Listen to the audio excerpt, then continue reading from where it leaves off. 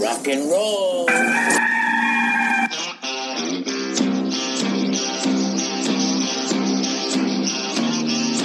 It's your daily dose of all things Gamecocks on the Inside the Gamecocks podcast. Here's J.C. Sherbert. Happy Thursday, everyone. Welcome into the Inside the Gamecocks podcast. It's March 11th. J.C. Sherbert here with you. And as promised, we're joined by Keith Allsep of the Locked on the Gamecocks podcast. For those of you that didn't catch the last episode, how this is going to go is every Thursday it's going to be like we'll call it Reunion Thursday. You know, we'll have me on with Keith one Thursday, then the next Thursday he'll be on with us right here talking to all of our listeners. And Keith, how are things going right now? JC, things are going great. It's kind of been a little slow period for Gamecock sports. So, this week and next week I'm doing 3 episodes, and then we'll be ramping it back up to every day when spring practice gets underway. But big series ahead with the Gamecocks invading Longhorn country on Friday. Hopefully they'll be able to get those games in. There are some thunderstorms headed our way. And so I would say Friday and Saturday are iffy at this point. But, I mean, hell, let's face it, you never know. I mean, the weatherman, in a perfect world, they're right half the time. And out here, when they say it's going to rain, it may be raining in one place 5 miles down the road. It's not raining. So, yeah. I think, too, you know, maybe if you have rolling thunderstorms, maybe there could be some delays, you know. So if you guys that are out there streaming the baseball series, which we'll get to later this weekend, you know, you may be glued to the Longhorn Network for 5-6 hours with all the delayed. Maybe get some old school Texas football highlights, some Vince Young or something thrown in there. But anyway, men's basketball tonight, Keith. I've talked about this a lot. I've devoted a lot of time to the Frank Martin situation this week, but it seems everybody has an opinion, both in terms of what to do now and what to do down the road. And, you know, they play Ole Miss tonight. Carolina's played Ole Miss a lot in the SEC tournament. And, you know, I'm not going to say a win would shock me. I just am not confident that it would happen. And then they go on to LSU if they don't get the win tonight. But it looks like, you know, there's going to be a decision made relatively quick when it comes to this. What's your take on the Frank Martin situation and men's basketball? Well, JC, I mean, I was kind of there with John Whittle, to where it's kind of 50-50, but maybe tilting a little bit more on a change being made. But I had Mike Uva on my show just a short time ago, and his sources are telling him he's very confident as of today Frank Martin will be back next year.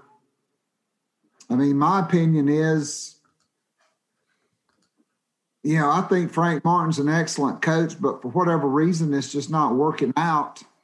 And he's been here 9 years, and I just think, honestly, you know, despite his words, I think it would be, you know, in the interest of both parties, just get a fresh start. I kind of think I've deemed it on my show, South Carolina is in basketball purgatory with Frank Martin. I just think they're in this box, and you know how high the ceiling is for every year except one, you know, magical 3-week run. And you know where the floor is, and you know how wide the box is. And I just don't think they're getting out of that box with Frank Martin as the head basketball coach. Yeah, I have a feeling, too, on both ends that it's just, you know, 9 years is a long time to be in a place.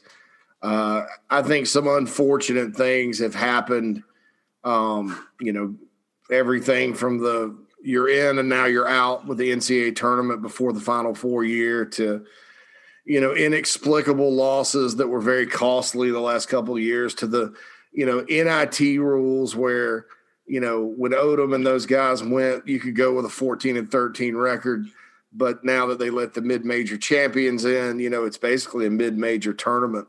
And you can't get in going 17-16 or 16-16. Maybe they'd have been in last year. But it's one of those things where the resume could look a lot better. I mean, they could be sitting on 6 straight trips to the postseason. I think at that point, this year's just a throwaway and people aren't as frustrated. But I think that it's one of those things where it's been a slow sort of, I don't want to say death, but a slow slip into purgatory. I mean, you look back to the first year after the Final Four. This is the 4th year after the Final Four, remember. That 17-16 team with Frank Booker and those guys, they had some big-time teams on the ropes, Texas Tech on the ropes, Tennessee on the ropes twice. You win those 3 games, you're in. And I don't think anybody was worried about that. I think they were more shocked they didn't make the NIT than anything. Then the next year, you had the bad start, with some inexplicable losses. And then, lo and behold, you go 11-7 in the league, and things are looking up. But then last year, they're just inexcusable situations where you don't lose at home to Stetson. You don't. Maybe you play a little better defense against Northern Iowa and win that one, and then you don't blow it at Vanderbilt to end the regular season, which was the worst loss of them all. After you've worked hard to get back toward the bubble, you go and lose to the worst team in the SEC.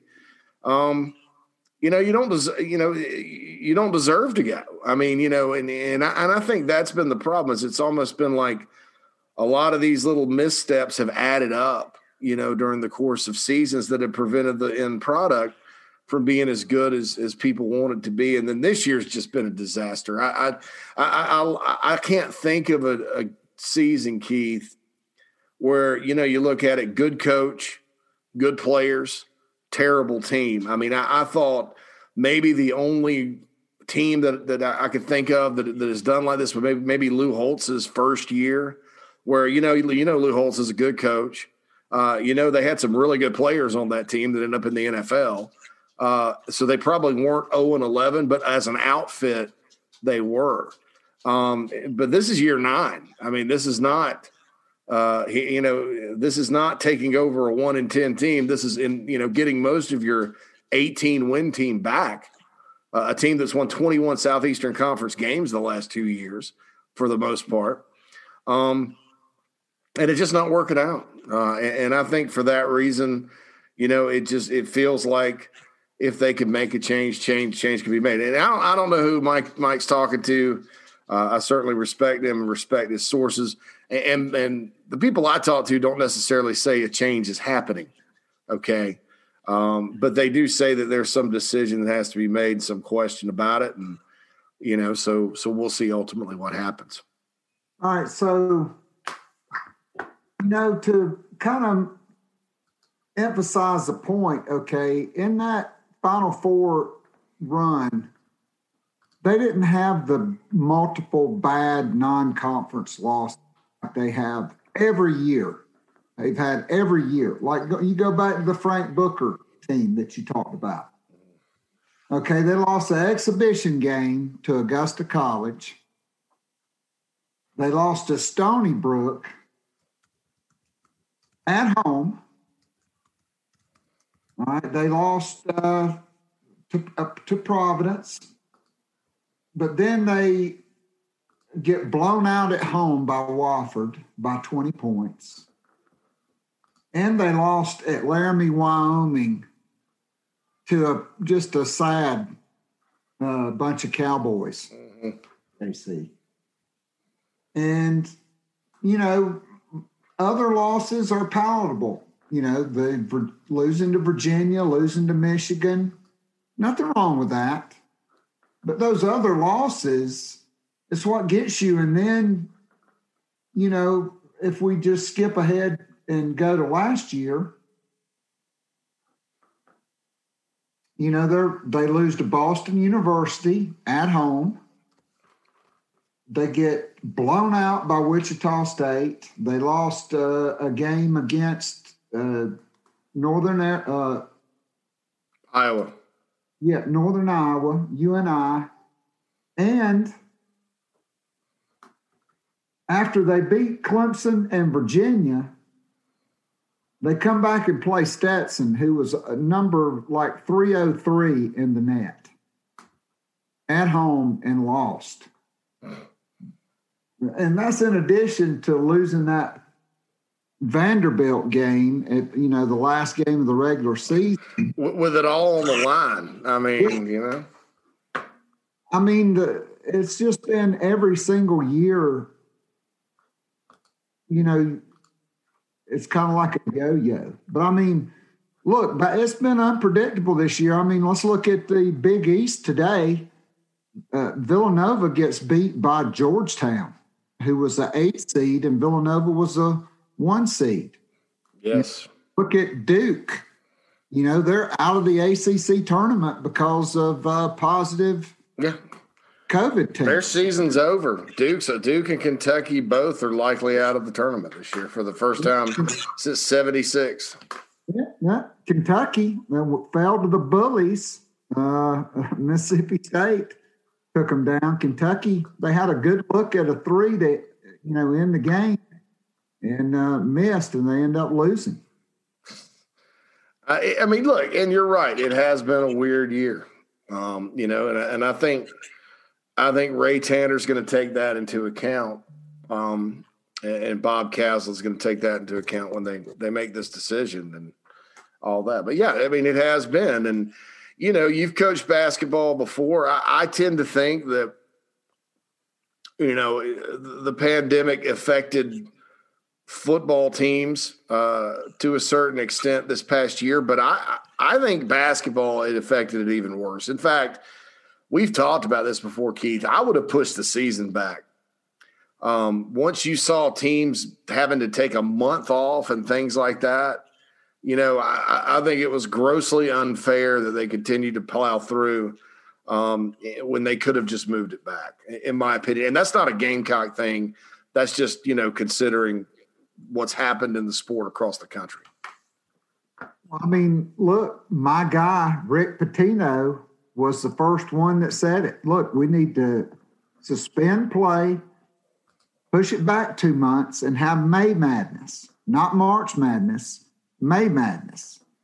And, now with the vaccines being so readily available, JC, with the J&J one-shot deal, by May, look, the NCAA, they would have bought enough vaccines to get everybody vaccinated, yes. To get that tournament going. I thought it sounded like a good idea at the time. I commented on it at the time because winter was going to be the worst part of it.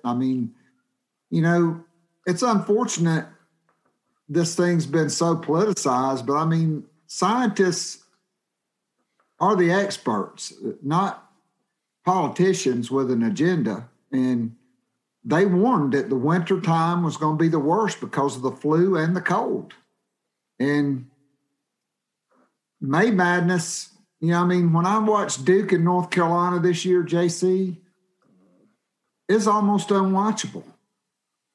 The sport has suffered this year because of all the missed practice time, because of all the uncertainty, and because of, I listened to an interview with Rick Barnes just the other day, and he talked about when he met with his seniors before the SEC tournament and everybody took their mask off. It's like the first time he had addressed his team where they had their mask off, and he had his mask off. There's an intangible, I think, that's been missing. The camaraderie, the togetherness of teams has been missing because of all this protocols and isolation. And, no doubt, some of the top programs in America have been, adversely affected by this. Meanwhile, if you got Cade Cunningham on your team, he seems to be the X factor. Mike Boynton takes down Bob Huggins today. And second straight win over West Virginia that they've had. Yeah, I mean, they just keep on rolling. And look, I can tell you, when you have really great players and you draw up those plays on your whiteboard, they have a lot better chance of working than if you got guys that really, are TJ Moss or, Wildens Lebec. TJ Moss getting a lot of minutes lately. I don't know why. And look, here's the thing: Mike Boynton, and if a change is made, and obviously we don't know if that's going to happen or not. From what I'm told, is we'll know quickly. After it's not going to linger for a couple of days. You'll know if Frank's coming back or not. Either way, Keith, I anticipate massive roster turnover. New coach or not. And with that type of situation, Frank's done a decent job at times of finding guys that you don't maybe think could play that good, that have come in and actually played better at South Carolina for him than maybe they did at their previous stop. Booker, Trey Campbell come to mind, those guys. But, the portal too this year, just like in football, is going to be a lot different because you're probably going to be eligible instantly. So that's intriguing to see what he can put together. But, Martin doesn't necessarily have a track record of going out there and being able to assemble, other than like just getting some help. I haven't seen the ability to go out and put 2-3 transfers on the roster and then have them ready to roll with what he likes to do right away. And so that's a little concerning heading into next year if he returns. I mean, Mike Uva and I talked about that on the show today, is with the transfer portal and with everything. I mean, look, Seventh Woods, who really was – who I thought he was. Yes. And undoubtedly, A.J. Lawson, who's not on anybody's top 100 right now that has any credibility. There's only 60 draft picks, but he's probably going to go play professional basketball. Keyshawn Bryant. I don't think it's a big secret there that maybe his dad doesn't have the greatest relationship with Frank Martin, and he's thought about, playing overseas. Justin Minaya has been there for 27 years, and yeah. I think Minaya probably is a guy that could move on. Yeah, he could grad transfer and go play for Rick Pitino at Iona. I mean, there's just no guarantees that it's going to be better next year. And I still have to think, JC, Frank Martin just does not look like a well man. I mean, he just does not. And, his medical conditions, his business, but it just appears to be more than, maybe it's just the long-acting COVID, which you kind of hear about, people continuing to have issues month after month. And so I don't know what's going to happen. I just think I'd really like for both sides to come to an amicable parting of the ways and both parties get a fresh start. Yeah, I think so too. And I wish, and Frank Martin's he's in a tough spot because he does make, he's a top 20 paid coach in the country. There's not a lot of schools that can afford to match what he's making at Carolina. At the same time, if you look at it in terms of totality of contract, a 5-year deal worth $2 million is better than a 2-year deal worth $3.25. And all that. And I tend to think he would thrive. People were mentioning New Mexico. It doesn't look like New Mexico can afford him, or there's mutual interest there. I think he could thrive at a place like that. I think, a Big East school like a Providence, someplace like that, where basketball is the top dog, Seton Hall, something like that. I think Frank Martin would be outstanding. I think he'd be really good at Miami to be honest with you. But there's, because he hasn't won a whole lot since they haven't run off the NCAA tournament bids since the Final Four. It's hard for him to get in the mix for these jobs because it is a "what have you done for me lately" type of situation when it comes to a coaching hire. Yeah, no doubt. I think like winning masks everything, basically. If you're winning, people can put up with the cantankerous personality or the outbursts and things of that nature. I don't think the fans, would be complaining about Frank if South Carolina was going, 23-7 and going, to the Sweet 16, making a couple of Elite Eights since the Final Four. I think it would be a loving relationship going both ways, but that's not been the case. And so I don't think Frank Martin is attracted to a place like a Miami that, is in the best conference in the country, the ACC, and, that's a very attractive opening. They'll be able to go and price somebody's coach that the school desperately wants to keep. And look, and that's a great job. Because of the recruiting base down there, they have a small arena that they get that's right there on campus. They pack it out. You get to play UNC, Duke, Louisville, Syracuse, all those teams from the ACC every year.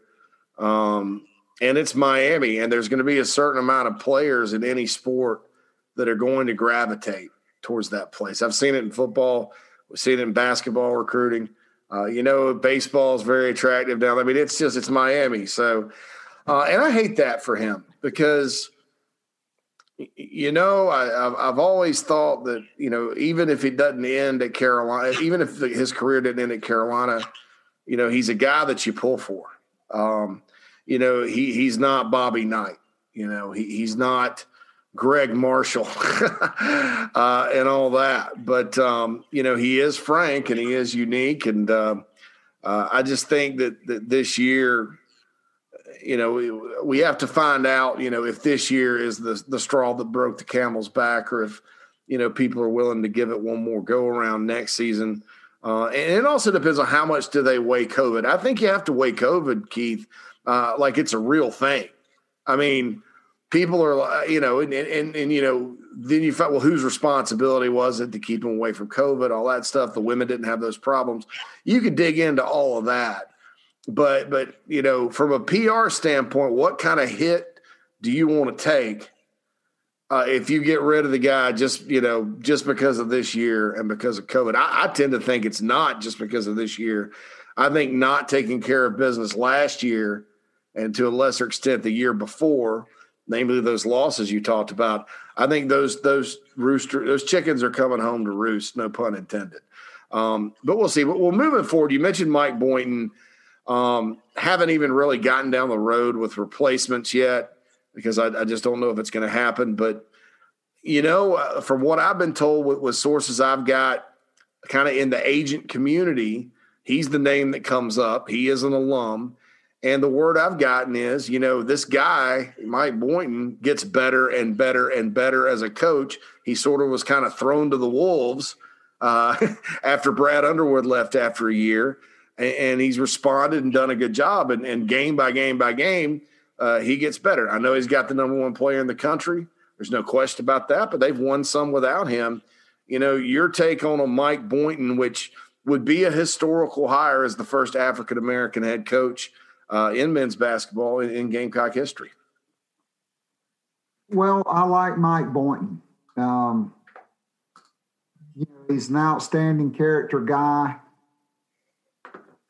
And, I think if you're South Carolina, you probably need to look strongly at hiring an African-American basketball head coach simply because of the fractured relationships with the AAU coaches. Let's face it. When I was coaching high school basketball, a high school coach, that was who the college coach had to convince. That and the the decision maker in the family, whether it was the mom, the dad, the uncle, the grandparents, whoever. It's all about the AAU coaches, and most certainly Frank Martin. There's not good relationships there. And you look at it, JC, here's another reason why I think now's the time to go ahead and rip the Band-Aid off, because you have 2 national level players in the class of 2022 that are a stone's throw from your campus, in Julian Phillips at Blythewood and Jay Gortman at Keenan. And right now, I can promise you, if Frank Martin is the head basketball coach at South Carolina next year, neither one of those guys are going to be Gamecocks. Now, if you get rid of Frank Martin, there's no guarantee that you'll get either one of them. But I guarantee you, just like with Shane Beamer having a new vision and a new program to sell, somebody like a Mike Boynton is going to give you absolutely a much better chance of landing one or both of those guys than you're going to have with Frank Martin. Yeah, and as crazy as it's been, and I said this earlier this week, and we'll wrap up basketball real quick, or men's basketball at least. I said this earlier this week. It's not been – look, if Carolina were absolutely rolling in basketball, let's say Frank had been to the NCAAs miraculously, turned it around right away, and it culminated with the Final Four. Let's even say they had won against Gonzaga and maybe won the national championship, Keith. Let's say that. It's still going to be hard to get Zion Williamson, because it's hard to get – it's not like football where, right now Clemson's rolling, kids are staying in state, that kind of thing. Basketball, you're still going to have to compete with Coach K, John Calipari, Roy Williams, all those guys. And it doesn't matter where those kids are, you're going to have to compete. The Ja Morant situation is one of the most strange situations I've ever come across in my life. So, take those two out of the equation. And I keep hearing the ACC footprint thing. And I think just like the small state thing with football, it's a factual statement to say that, but it's kind of a myth that that's really what's causing it. Because Carolina's not losing guys to the ACC. They're losing them to other SEC teams. Rick Barnes is getting players out of the state, taking them to Tennessee. Vanderbilt got an NBA player out of the state. Ole Miss has Devontae Shuler.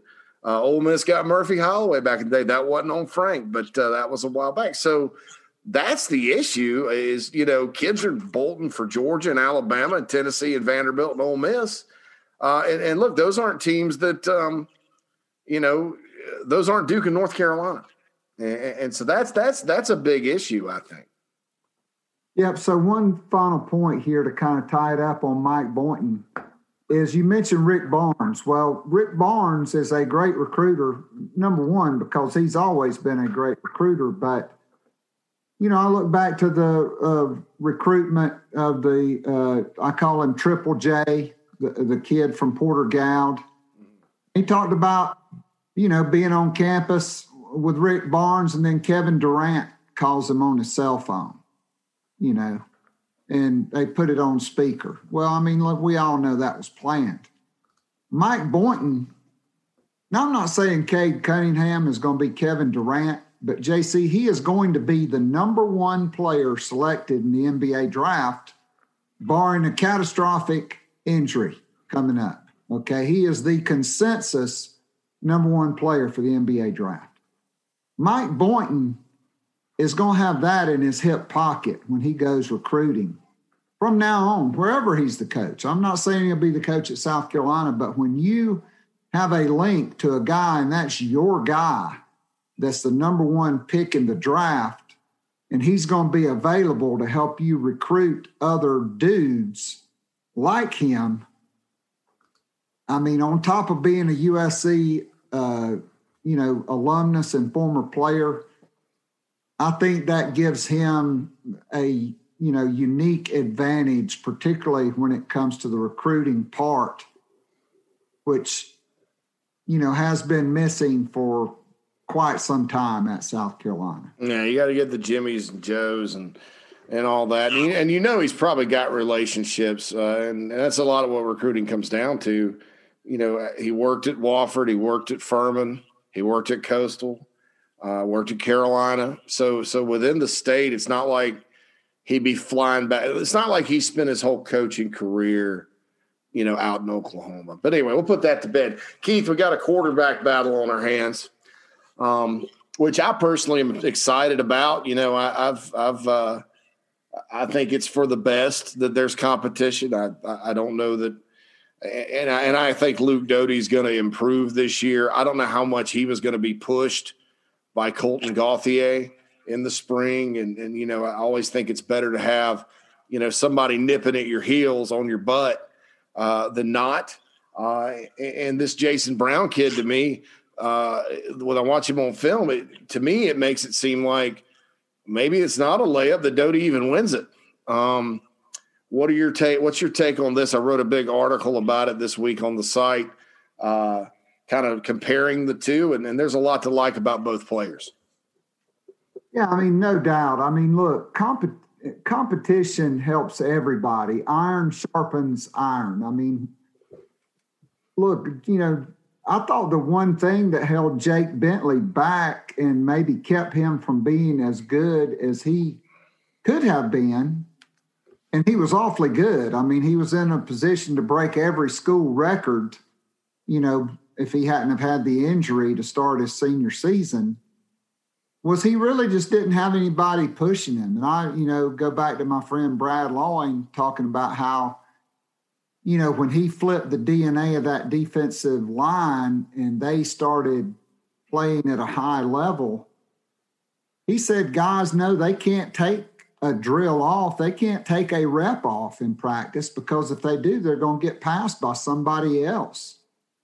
And so I think, there's a lot to like with Jason Brown. 6'3", 235 out of that, Chancellorsville, Virginia area. He's got a, tremendous chemistry with E.J. Jenkins, who's definitely going to be on the field for the Gamecocks.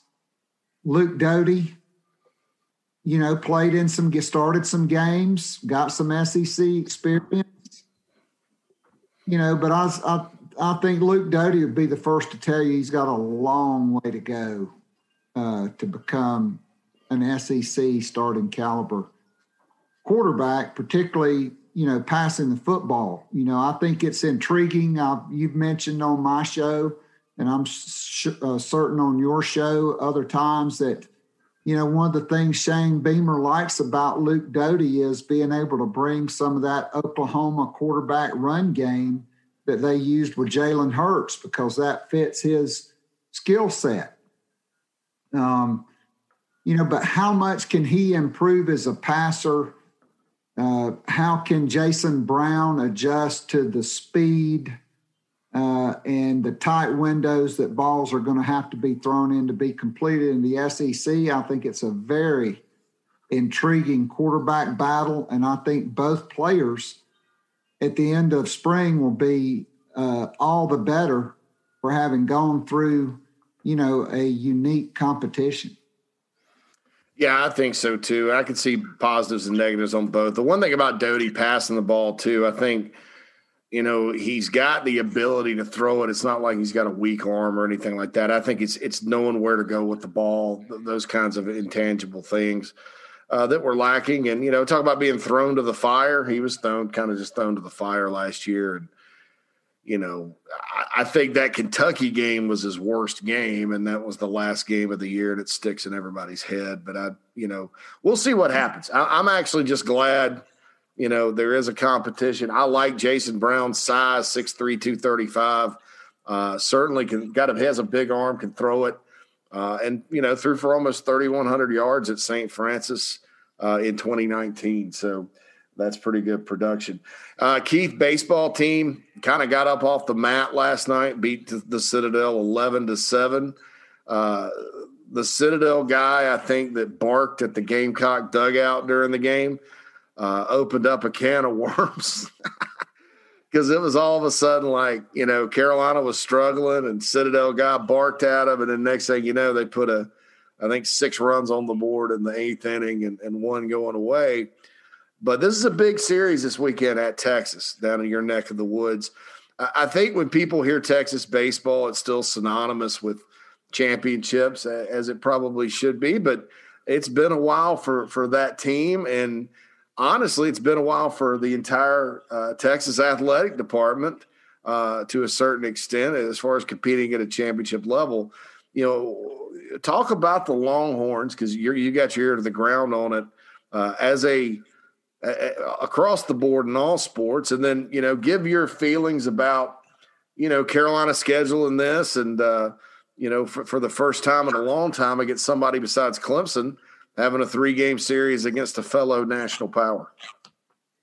Well, number one, we'll go with baseball. I mean, the Longhorns for guys my age and older have been the nemesis for South Carolina and other national championship opportunities. In 1975, Bobby Richardson took a team out to, Omaha, and they squared off against Texas in the national championship, and Texas took them down. That was a team that, Jeff Grant's, JC, was the starting shortstop on that team. I don't think a lot of people realize, what a high-level baseball player he was. 2002, Ray Tanner's first team to make it to Omaha, they get taken out by Texas. And so, number one, I think it's going to be a huge series because I think it's going to be very well attended, and it's going to be a super regional environment.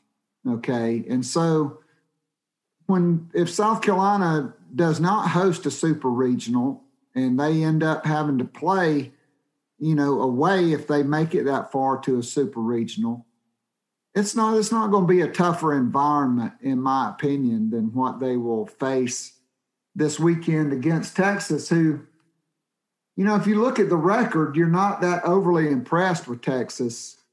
They're 8-5, but JC, they kicked off the season in this, State Farm College Baseball Classic in Arlington, and they faced number 7 Mississippi State, number 8 Arkansas, and number 6 Ole Miss, back to back to back. They lost all 3 of them. I guess the closest game was 4-0 against Arkansas.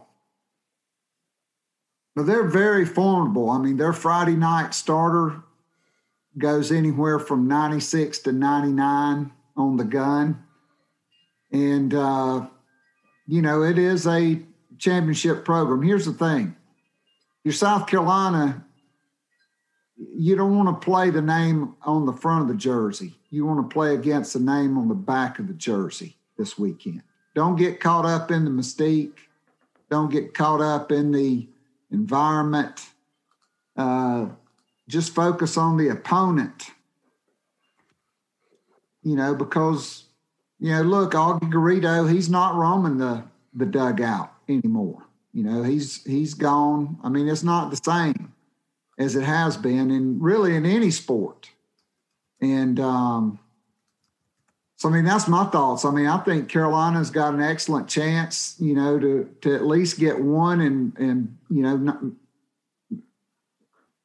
who's to say they can't, win the series out here this weekend? I mean, it's going to be a good measuring stick going into SEC play for this ball club. Yeah, I certainly think you're correct about that. And, then it doesn't get any easier the following week because Vandy, which is in the top 5, looms. I've never seen anything like this baseball schedule, but certainly is a good tune-up for SEC play when it gets people talk about, like, look, this is getting real. This is getting real this weekend. Finally, wrapping up with Keith Alsep here on the Inside the Gamecocks podcast. Don't forget, next Thursday I'll be on Locked on the Gamecocks podcast. Go to patreon.com/Locked on the Gamecocks, Keith, to take advantage of those membership opportunities. Yep.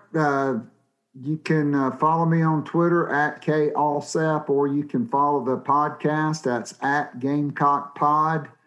You can go to the top of the home page of either one of those Twitter accounts and click on the link, or you can go to Patreon, patreon.com/Locked On the Gamecocks, all lowercase, all together. And JC, if all else fails, there's this thing called Google. Yeah. It'll get you there. But as far as Texas as an athletics program, you and I have talked about this a number of times off the air. I mean, here's the situation is up until most recently, like probably in the last couple of weeks, I just noticed it yesterday when I was driving past Darrell Royal Stadium, which you can see from I-35, and the practice facility. They got the practice field and they got the bubble, like old-time Gamecocks. Remember when we had the bubble, the big thing that was a bubble, not a building? Mm-hmm.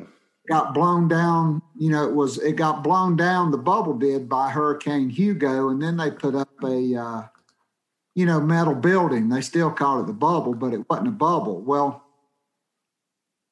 the reason they got that was Jim Carlin came from Texas Tech, South Carolina, and they said, hey, we need to go to Texas to check out their state-of-the-art facilities. This was in 1976, okay?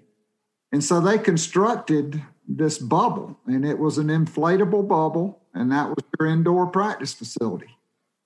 Well, JC, Texas just took down the bubble, and that thing looked like it had been up since 1975. It looked like, a set of sheets that hadn't been changed in about 6 months at the Thoroughbred Inn on Two Notch Road. So, Phew. Crack myself up. Thoroughbred, man. That's a great reference. At any rate, finally, Steve Sarkisian undoubtedly has shown the people at Texas the state-of-the-art facilities at Alabama, and they are beginning construction on what looks like a new indoor practice facility that will take them into the 21st century, much like South Carolina. And the problem at Texas is it's in downtown Austin, and all the real estate's been bought up by high-end hotels, high-rise condominiums, and the University of Texas is landlocked, okay? And so their basketball arena, they need to build a new basketball arena, but I don't know where they're going to build it because developers are scooping up everything.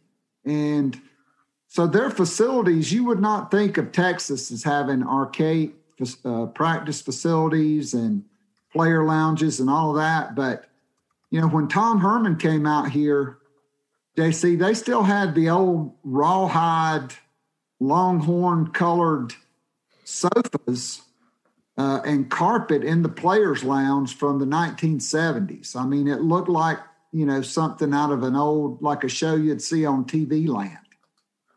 And, they've got to do major facility upgrades. Their stadium, they don't have a lot of luxury, corporate suites and boxes because it's really old. And basketball is the same way. I mean, Carolina Coliseum, much, much nicer probably to this day than what Texas plays in basketball right now. I mean, I've been there. I've been courtside. I've been in the VIP lounges. It's not anything to write home about. I can tell you that. Yeah, and you kind of look at it, and it's for those that don't know, and I know some Gamecocks are going out there. Keith's right. It's like, South Carolina's actually fortunate because the setup's sort of the same with USC being downtown like it is in Austin, but Columbia is not growing like Austin, Texas.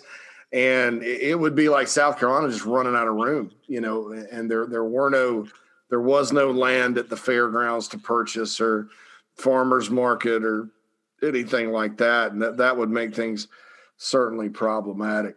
So hopefully, you think they have the money out there. So hopefully that changes. And, just looking at it, Gamecock fans, you don't believe that your facility's nice. Go look at the Gamecock weight room for football and go look at the Texas weight room for football.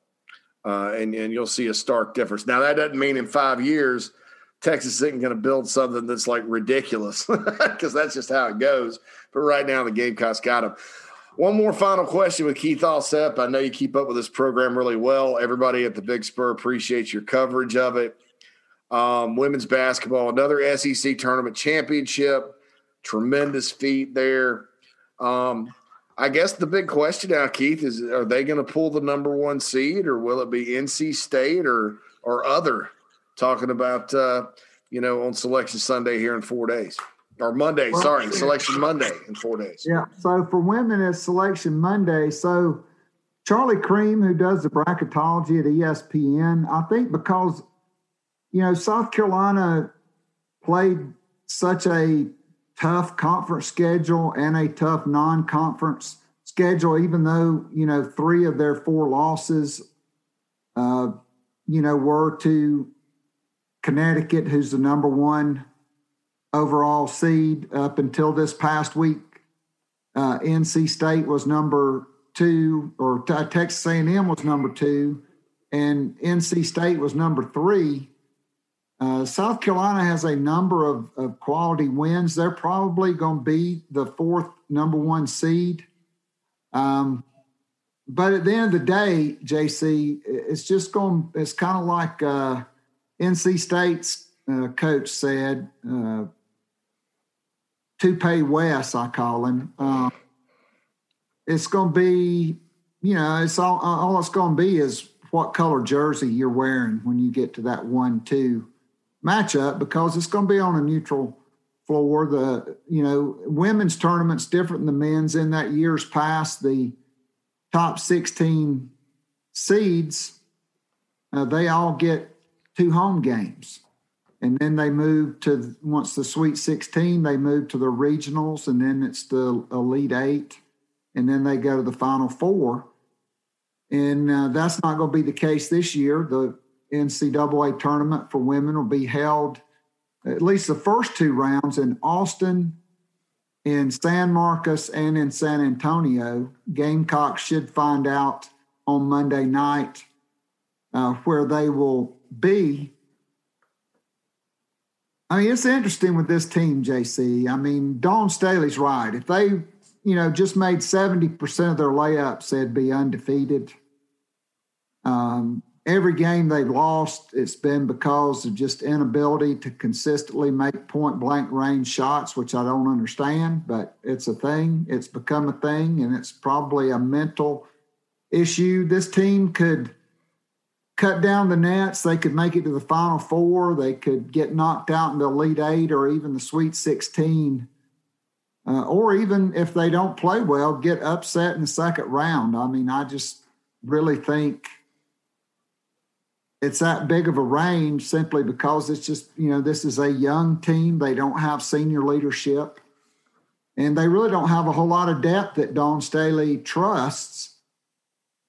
Because even the SEC tournament and that championship game on dead legs, she still only played basically 7 players. And so, we'll see, but I do think they will get a number 1 seed. I will mention earlier today, Gamecock signee Raven Johnson was named the Naismith National High School Girls Basketball Player of the Year. She's a point guard out of Westlake in Atlanta, and Sanaya Fagan, 6'4", forward, was also a finalist for that. And honestly, for my money, Sanaya Rivers is the most talented player in that class. So reinforcements are definitely on the way for Dawn Staley. No doubt about it. I think that's going to be an interesting deal. And just looking at the results from this year, I tend to agree with you. Now, Final 4 is still at the Alamo Dome. Am I right? Yep. and they'll play everything else sort of in that area. For those that aren't familiar with Central Texas, Austin's very close to San Antonio, and I think San Marcos is right between the two. San Marcos is where Texas State University is, I believe. The Bobcats, they used to be Southwest Texas State, and so that's that. But certainly will be interesting to see both tournaments, in my opinion, being all in one general area this year. All right, Keith, again, Gamecock at Gamecock Pod. Go follow the Twitter account. Go link up to Keith. You mentioned your interview with Mike Yuba today. That's a good one, info packed. So there's no better time if you can get out there and do it to become a patron of the Locked on the Gamecocks podcast. And certainly we appreciate everybody listening to ITG. Keith will be back here in 2 weeks. I'll be over there next week. This has been Inside the Gamecocks podcast. JC Sherbert, everyone have a wonderful weekend, and we'll holla at you soon.